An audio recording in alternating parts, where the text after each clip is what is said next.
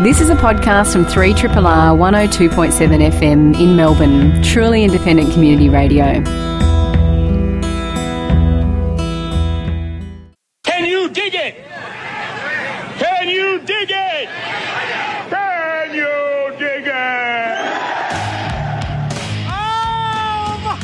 Oh, wow! Don't they know it's the end of the world? Do you want that more dramatic or like sort of understated or what? This is a land that prays for a hero. The humor of the entire situation suddenly gave way to a run for survival.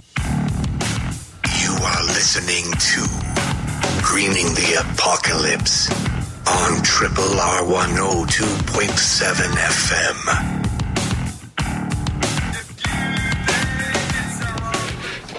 Welcome to another week of Greening the Apocalypse, your weekly look at the future and how to avoid it. I'm Adam Grubb. Bushy's away. Yeah, but there's a few of us here. Sarah Coles, how do you do? I've got a broken toe. Yeah. It's annoying me. I think I re-broke it kicking something. A shark. Maybe. But other than that, I'm very, very well. Excellent. How are you? I'm quite good. I learnt not to try and chop down trees with a pruning saw in 34-degree heat today. Yep. So lesson learned. Yep. Yep. I saw people on a roof today with no shirts on, carpenters, just building stuff. And I thought, that's pretty dangerous. And you watched them for hours. I made a YouTube channel. I knew some, this was going back, but yeah, a German roof builder, and their rule at work was you can't have your first beer until 10 a.m. Oh. It's pretty lenient, though. Do they take the beer up there with them? And actually when they finish it, they would all stand on the highest part and have a big drink together. Right on. Anyway, health and safety. How are you, Jed McCartney? I'm well, thank you. And it's nice to see Sarah back. I haven't seen you for ages. I know. You've probably been here, but I wasn't. Or something. I think I went a bit AWOL. I'm not sure what happened. No, I was here. We did a pre-record with that farmer man who ruled, Charles Massey, but you were away. That's what happened. Yeah, the blame lies with you, I think, Jed. Yeah. Well, what are we talking about today? We have, there's another person whose presence looms ominous. No, it's going to be great. Maybe I should mention how you came to be here, because we used to be, as a show, very organised. There'd be like 3 months booked in advance. But Friday night, I was at a social gathering, and I ran into Shona Candy, who is not only a repeat guest, but a sometimes co-host. Yes, indeed. A little bit of guest co-hosting. Yeah. So midnight on a Friday night, I was like, oh, Shona, do you know anybody who could come on the show on Tuesday? And I was like, no, just can't think of anyone. Can't think of anyone at all. I'm like, but I'll think about it, but it's late. My brain's not really working. It's Friday night, know. Then we got talking. Yeah. And I was like, by the way, we've got a report coming out on Monday. And he's like, what? He's like, well, why don't you come on Tuesday? And here you are. Here I am. Yes. So we have it's the final report of a 4-year project, which you have been working on all that time. Not all that time. Okay. That's okay. I came in about halfway through. There was a very talented advance guard of colleagues of mine who started it off, but then I helped bring it home. Well, for people that haven't heard your voice before, should I say that you what's your role at VAIL, the Victorian Eco Innovation Lab? Yes, indeed. So I'm a research fellow at VAIL, and I research into food and urban systems. And this project in particular, I don't know, is about low-carbon cities. So it's called Visions and Pathways 2040. So it's creating, as we said, visions, as is in the title, and then the pathways to low-carbon cities for focusing on southern Australia. Because things are a bit different in the north climate-wise. Yeah, so that's kind of what we look into. And actually we had your colleague Pippa Chandler come in and talk about the last report that you did. That's right, yeah. So this is a follow-on from that. And the big picture thing that we're talking about here is, well, we know that in order for us to survive beyond just a few hunter-gatherers on the edge of the Arctic Circle, we have to radically reduce our carbon. We do. So there was basically we decided on a target of emissions reduction by 80% by 2040, because we figured the Paris Agreement and everything all talks about reaching carbon neutrality or zero net carbon by the second half of this century. So if we're going to get down really low by about 2050, then we had to get to at least 80% by 2040. And I think the 2040 timeframe we chose because it's within about sort of 25 years, around that kind of time. And that's far enough away to be able to sort of think you can change things before then, but close enough so that it's within a decision maker's lifetime. So the decisions we make now to bring about some sort of new, better future in 2040, we'll actually be living in the future. So there's a bit of, there's a vested interest in there. Yep. To actually make it better and to come up with some really good solutions. Yeah, not just your children or grandchildren will be alive in that. You might be. Yeah, well, that's good for selfish people like us, Adam, who don't have kids. Yeah. We get to reap the rewards of our choices. You also get to do, the hard work and stuff. So, heavy lifting. Now, if you turn to popular culture for visions of the future, they tend to be rather grim. Although I've got to say that does make for pretty good viewing. It does. I haven't seen the latest Blade Runner, but I did actually study it in Year 12 when I was way back in high school. So I should go and see it. Although at the moment I have very little time to go to the movies. Yeah, they're quite dystopian. Mm-hmm. Our futures aren't as bleak as Blade Runner, but I did get a comment on Twitter the other day about how they are refreshingly un-utopian. So there are some downsides which we thought were pretty important because no future is perfect. Yep. No society is perfect. There's ups and downs and there's trade-offs. And if we want to kind of have benefits in some areas, we might have to work a bit harder in others. So this project and this final report is a summation of your work looking into the future. It's called backcasting in the industry, isn't it? Yeah, so it's trying to work out, so what pathway do we need to take to get... So we came up with these four different futures in the last report. Yep, and this is what Pippa told us about. Yeah. So brief recap, one of them was called Clean Tech Corporate Living, and it's about if companies in the private sector will take control and fix everything up for us. It's the kind of Elon Musk scenario. Yeah, definitely a bit of a Tesla future, that kind of Tesla, Google, whatever they're doing, Then we had what's called planned regulated living, which is... the government comes in and takes control. So those two futures are very sort of top-down. Mm-hmm. We did sort of jokingly call that one Sweden 2, So those are top-down where, either big entities will take action. Mm-hmm. But then there are another two scenarios which were both kind of bottom-up. So one we called networked entrepreneurial living, which is what has jokingly been called the thieves and hustlers. So it's kind of the for-profit, everyone's kind of freelancing and there's Uber everywhere. It's your Uber and your Airbnb future and that kind of thing.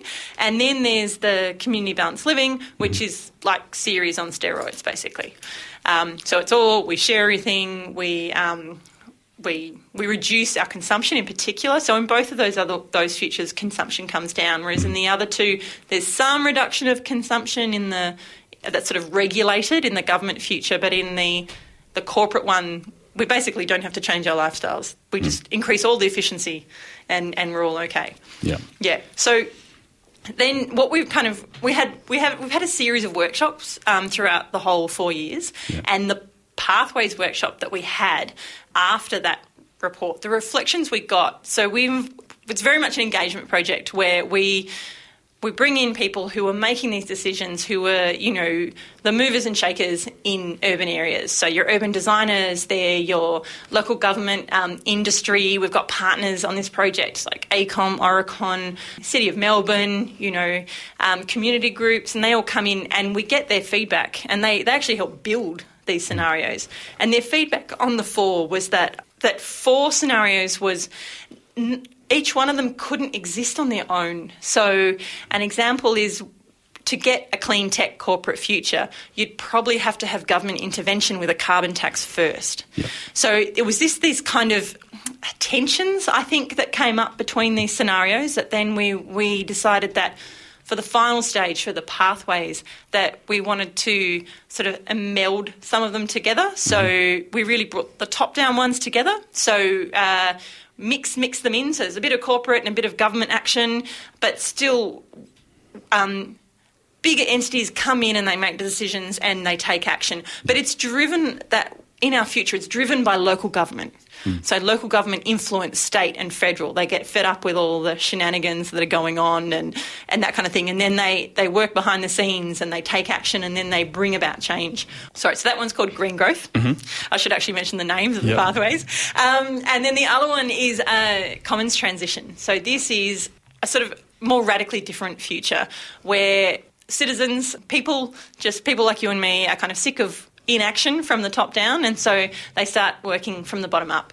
So, and that one's, the Commons Transition one is reducing consumption, but also taking advantage of, like, you know, peer-to-peer networks and the sharing economy, as well as, you know, community-based kind of interactions, polycentric governance and that kind of thing. So we bring those in, and so they kind of offset each other as two different alternatives that both get to an 80% reduction in emissions by 2040. So when you're modelling these, you're modelling them for the outcome we need at 2040, which is 2 degrees, and trying to work out how they're going to work? Yeah, so what we do is we have these scenario narratives, and we base these narratives on what's happening now. So there's seeds of these futures in the present. So things like, we know probably electric cars are going to, the uptake of electric cars is going to come along, you know, fairly soon. And then we've got already these like sharehood.org and these other kind of sharing things happening. And we know that there's definitely action at local government level for zero carbon strategies. So what we do is we then turn those into quantitative settings. So these narratives, these stories, we're like, okay, how would these translate into numbers? And so we then say, okay, so we're assuming that 80% of the population by 2040 is going to have an electric car, and that those cars are going to be powered by 100% renewable energy, which is a key thing is definitely energy, or electricity in particular, because that's a really huge part of our emissions.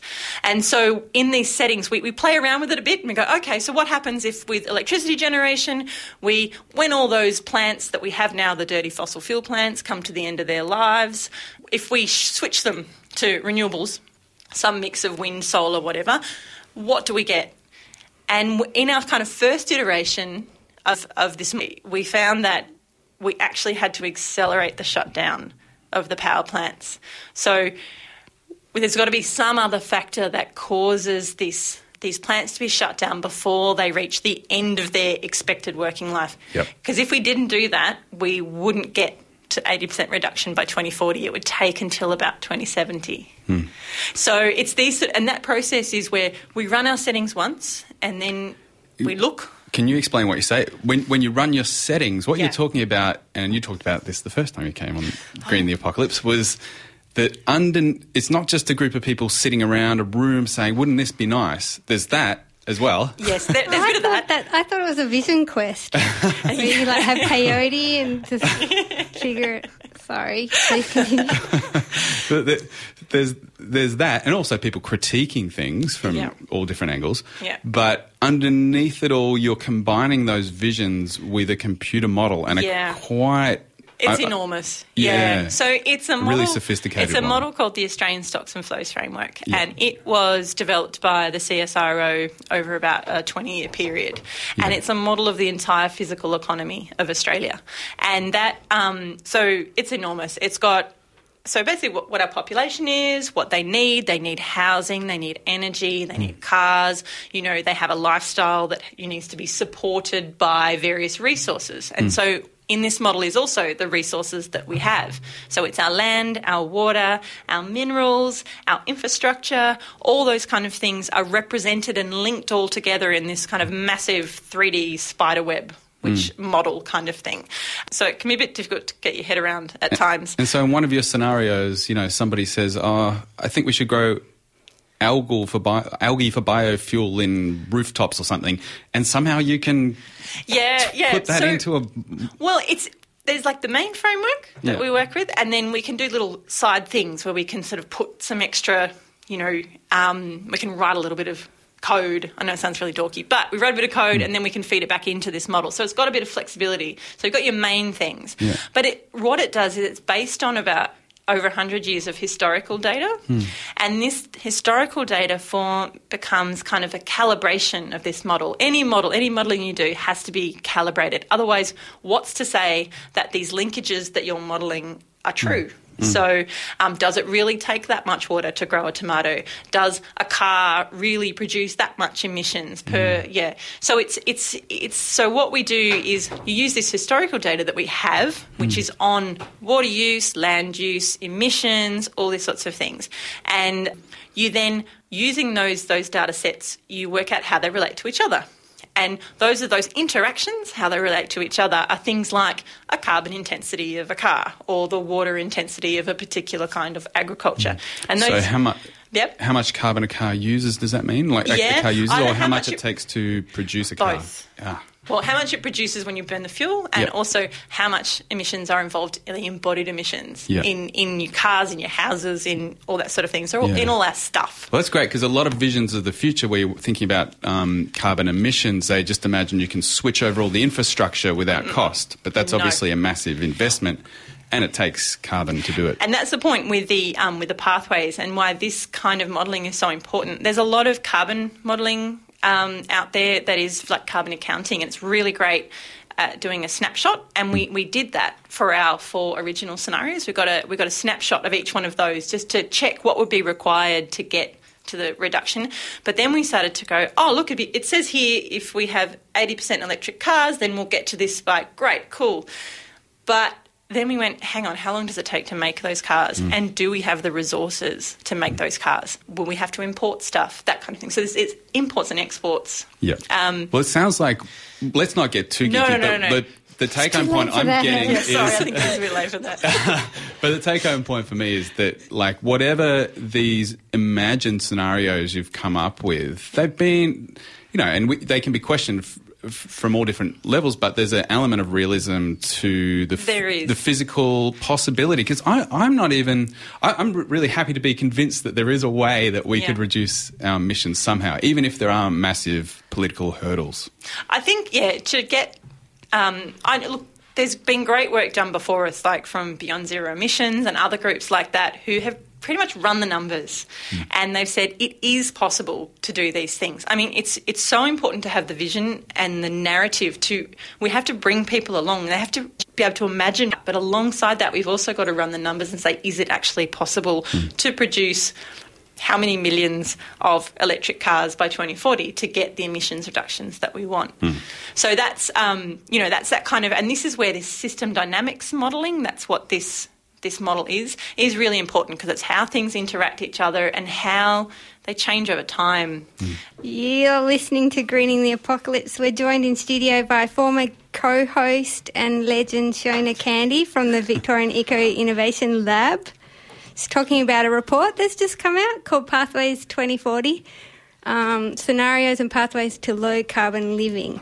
So, Shona, what kind of things are we talking about here that we need to do? Well, the major things that were kind of really in both, I suppose, in both scenarios was, as I mentioned earlier, it's the shift to 100% renewable electricity generation and other forms of energy, like getting rid of gas and all that kind of thing. Anything that has, kind of a significant carbon intensity.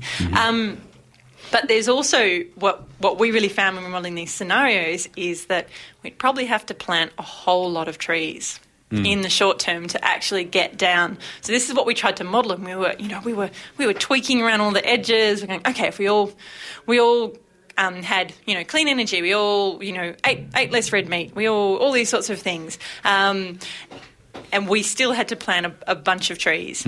And the difference between the two... And the reason initially... if anyone who's had a look at our report, you can download it. Only been out for one day. It's only been out for one day. But, in case you're eager, there's an interesting part in it where in our modelling, to get the reduction that we needed, we had to plant a whole lot of trees in a very short period of time. And the thing about trees is they're great for sort of carbon capture and storage. Well, for carbon sequestration when they're first growing.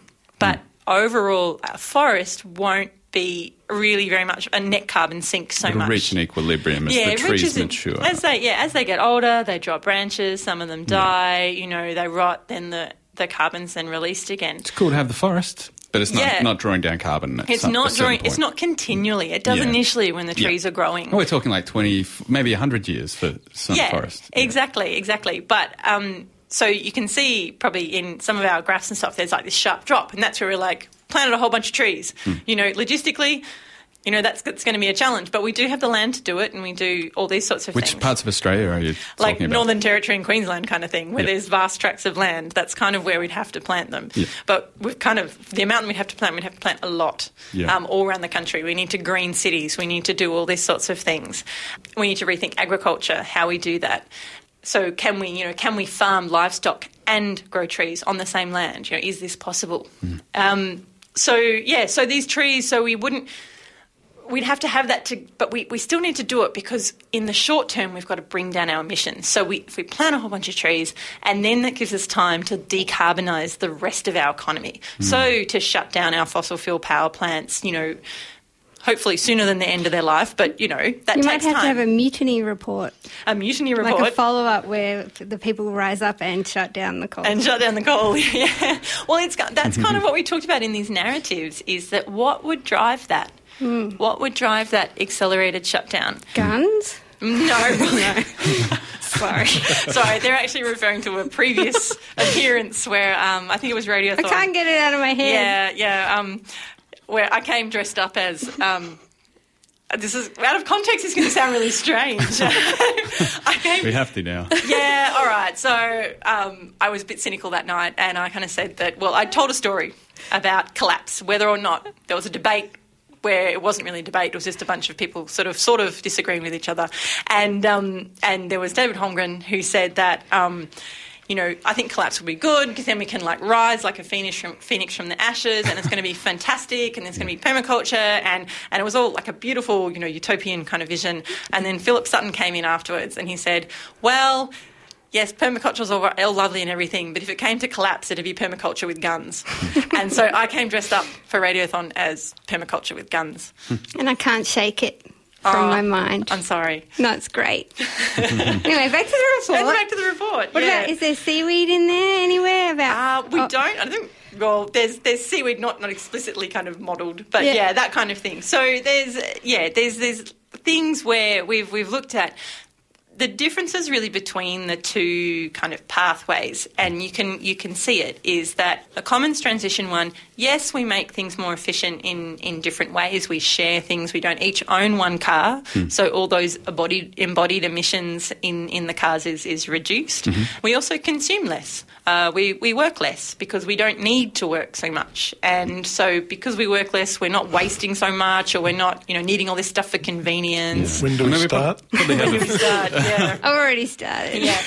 But then the other one was an interesting part of the other scenario was that we really don't. Well, the majority of the population doesn't really change their lifestyle. They just switch to more efficient things without that kind of lowering of consumption, and for that one we had to plant a lot more trees to sort of offset that. So if we don't kind of meet the future in the middle somehow by, yes, making things more efficient, but also reassessing the wastage, I think, in our life, then it will make things easier for ourselves if we do that, to get to this sort of low carbon target. In your models, do you have sliders on them where you can visualise different things? Oh, that would be lovely. It's a little bit more complicated than that. we change numbers and we can play around with different trends for things. Yeah. So usually that historical database shows trends for different things. Like, the energy efficiency of cars will be going down over time, but we can accelerate it. We can make it go faster, or we can, put electric cars in that cause like a radical drop in the carbon intensity of cars in general. That sort of thing. Yeah. There's so many factors to consider. There are quite a few. Did you keep doing it and then someone would be like, what about, we forgot this thing. Does it become this sprawling, gigantic model? Yeah, what was the tricky thing? Well, there's a bunch of stuff in there. And what was sort of, we're looking at low carbon cities because we know cities really contribute a lot to global emissions partly because now that more than 50% of the population live in cities, but also we do have quite carbon-intensive lifestyles, particularly in Australia. So that's why we're looking at cities. But what we really found, we took what's called a consumption-based approach. So not just the emissions that were generated within the geographical area of the city, but the emissions that were generated, as we mentioned before, that occur on the city's behalf but happen outside the city. So like asparagus from Cooroorup or something? Yeah, something like that. Or electricity from the Latrobe Valley. Yeah. Or imported goods from overseas, that kind of thing. There's emissions associated. So we tried to take into account like all the emissions. Yeah. Not just the ones that happen in the city. So I don't know, how much would you like to live? Like if you could choose between living now and in these two scenarios, what would you go for? Yeah, look, I go to series every Friday. I really like the Commons transition one, but I do recognise that it's got its downsides. So, like what? Well, there'd be a lot of. You really have to participate more. Djembe. See djembe in that one. There might be some drumming circles. I don't know, but there definitely. It would take more from you. Yes, you'd be working less, but you'd have to make more decisions, and you'd have to make more decisions with other people. And I'm quite a task-oriented person, and I can be quite driven at times. And sometimes, having to discuss it with other people, I would probably find a bit annoying. Yeah. But then the other one that I see, there's a significant amount of inequality in the other future. So we actually modelled to really get down to our. We played with the idea of universal basic income, but kind of in the form of carbon credits. So, we had a split in our society, which is probably kind of a microcosm of what goes on in the rest of the world, really. But based on the fact that, robots would come along and people would lose some jobs, and so they wouldn't have. But to prevent revolution, you would provide people with universal basic income, but it's only enough really to survive, to not really have a great life. So while the majority of the population keeps going on their merry way, there might be a proportion who actually can't really go anywhere and can't really do much and probably can't eat very much red meat, exceeds their carbon credits. Just the people that continue on, what material things would they have to do without? Or you're saying they wouldn't? They wouldn't really. They just make everything more efficient. So you wouldn't have a fossil fuel burning car. You'd have an electric car. You'd have a better insulated house. So you'd reduce your emissions from heating and cooling. There's some increase because that's a future which is not just corporate. It's also got some government influence in it. There'd be a bit more active transport. Probably, because, that would be where a government would kind of try to mandate that. But it wouldn't be, not like the other one, the sort of Commons transition where, you work from home and you don't need to commute and you don't need to do this sort of thing in general, and you don't work as many days. Well, I don't know if we did quite as much justice to fleshing out those quite literary and imaginative futures. I want to ask you, not in a negative sense. Which one you would like to live in? It pains me to say it, but I do like the convenience of the modern world, and the green tech transition would allow me to think less. But I think, there's pros and cons. I mean, I live more of I'm already. Live in a little bit of the what's the other one? The community, the Commons transition one. Yeah. Probably my lifestyle already fits that pretty well. So yeah. But I don't know. But what? So you've done this huge 4-year project. You've used hundreds of experts and members of the public's inspiration to create these visions for the future, which, if they could exist, seem like they'd be reasonably good places to live and we wouldn't destroy the planet. You've ground truthed it you've done some at least systems thinking and number crunching with computer models to make these things somewhat realistic, even though no one can predict the future, but plausible. out of that must come some things that you didn't expect, and things like, all right, we have to plant tons of trees right now. If you were to just say 3 things that people could do, be they lobbying or changing their lifestyle, that have come out of that, what would you say? Well, look, definitely we have to decarbonise energy. We absolutely have to. We just can't keep going as we are. And things, I would probably also say, and we have to, again, that switch from forest clearing to forest preservation. That's just essential. So these are not things people are going to like, yes, you should ride your bike more. Yes, you should do all those things. But a lot of those direct emissions that associate with your lifestyle are not the big ones.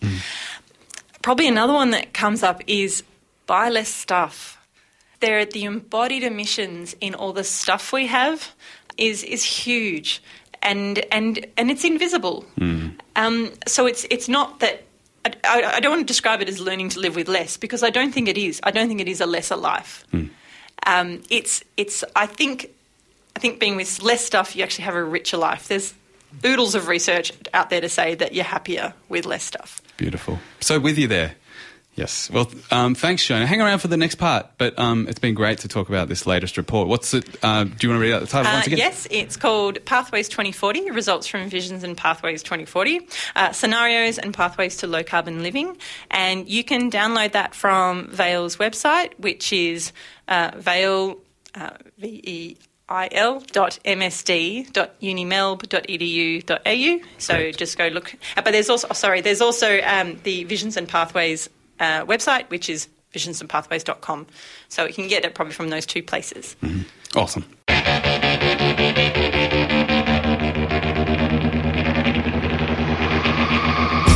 And you are listening to Greening the Apocalypse on 3RRR. Okay, so I've got a wild card today. Bushy's going to love this one. I have become obsessed with a vegan startup company from San Francisco that makes plant-based foods. Their main product is called Just Mayo. It's an egg-free mayonnaise. Oh yeah, you're quite a fan of the yeast flakes. I love nutritional yeast. Yeah. I love it. It makes it hard to sleep, though, if you have too much before bedtime. That's a public service announcement. So this Hampton Creek was founded in 2011 by these power vegans, Josh Bulk and Joshua Tetrick. That can't be their real names. That's their names. And it became a unicorn, which is a startup company valued at more than $1 billion. What? Yeah. So the company, they make vegan mayonnaise and cookies, and it claims to be sustainable. But it's been mired in controversy, and for some reason I'm obsessed with it. Do tell, why? So in 2011 they start this company. They get the former research and development guy from Unilever, which is the world's largest producer of food spreads. So they poach him. They've got $239 million in funding so far from investors. And they hired a famous chef. They got all these celebrities. So they get all this backing, and then Tetrick is saying he's going to liberate billions of hens from the fetid misery of overstuffed cages and save water and grain and cut carbon pollution. All sound like good things. They file a patent for plant-based egg substitute and method of manufacture. Their first product's called Beyond Eggs. Then they make Just Mayo. And then they get in trouble for using the word mayo in the name of their vegan spread, because federal definitions of food mean that mayonnaise has to contain eggs, but then they're allowed to use it, but they have to label it clearly. Anyway, it's not that's not quite the bit that weirds me out. This is the bit that weirds me out. Okay. So then the CEO insists that Hampton Creek is not a vegan food producer. He calls it a tech company that happens to be working in food. And he said in an interview, while a chicken egg will never change, our idea is that we can have a product where we push updates into the system, just like Apple updates its operating system. So our mayo is version 1.0, and the next version will be 2.0, which will be less expensive and last twice as long. And so I was like, what's going on? And so I freaked myself out watching videos on their website. And I've got Jed's going to play a short clip from the company explaining who they are. Oh, it's got this music at the start. Blackbird is a technology platform that translates raw material in the form of plants into data that fuels the discovery of food technologies that can really change the way that all of us eat. The first step is to go out into the world and identify the different plants that we might want to use, bring them in, and build this plant library that is incredibly diverse. So if we can identify these plants, bring them here in-house, we'll decipher them at the molecular level. So how do all the different molecules interact with one another to result in properties like gelation or emulsification, foaming? These are the properties that closely relate to how something would behave in food. That's where the robots comes in. By using automation, we're able to speed up this process 5 to 6 times higher than what we have before. It's almost impossible to look at the data and say, here's a pattern, here's the answer. So we have to come up with algorithm to rank the materials and give downstream experiments a recommendation. In this way, we're using data to increase the probability of discoveries.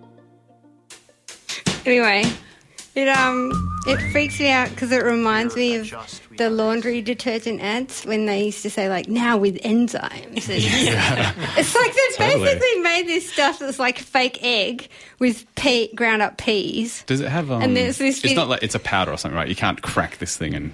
Oh, there's that like- would be cool. It'd be like Yeah. the Pavlova egg of yesteryear. Oh, yes. Do you remember the that? Pavlova egg. Yep. Actually, yes. It's like in a plastic. Yeah, egg in a shape. big... It was like, Yeah. it was about that big.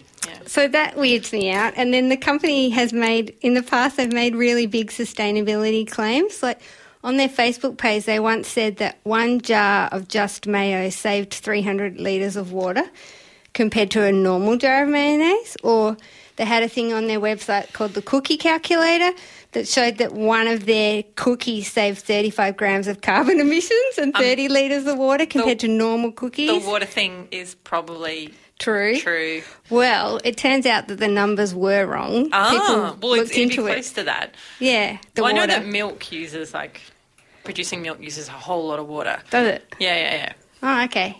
Well, Water calculations are tricky because How do you make it's not it's like cream in mayo?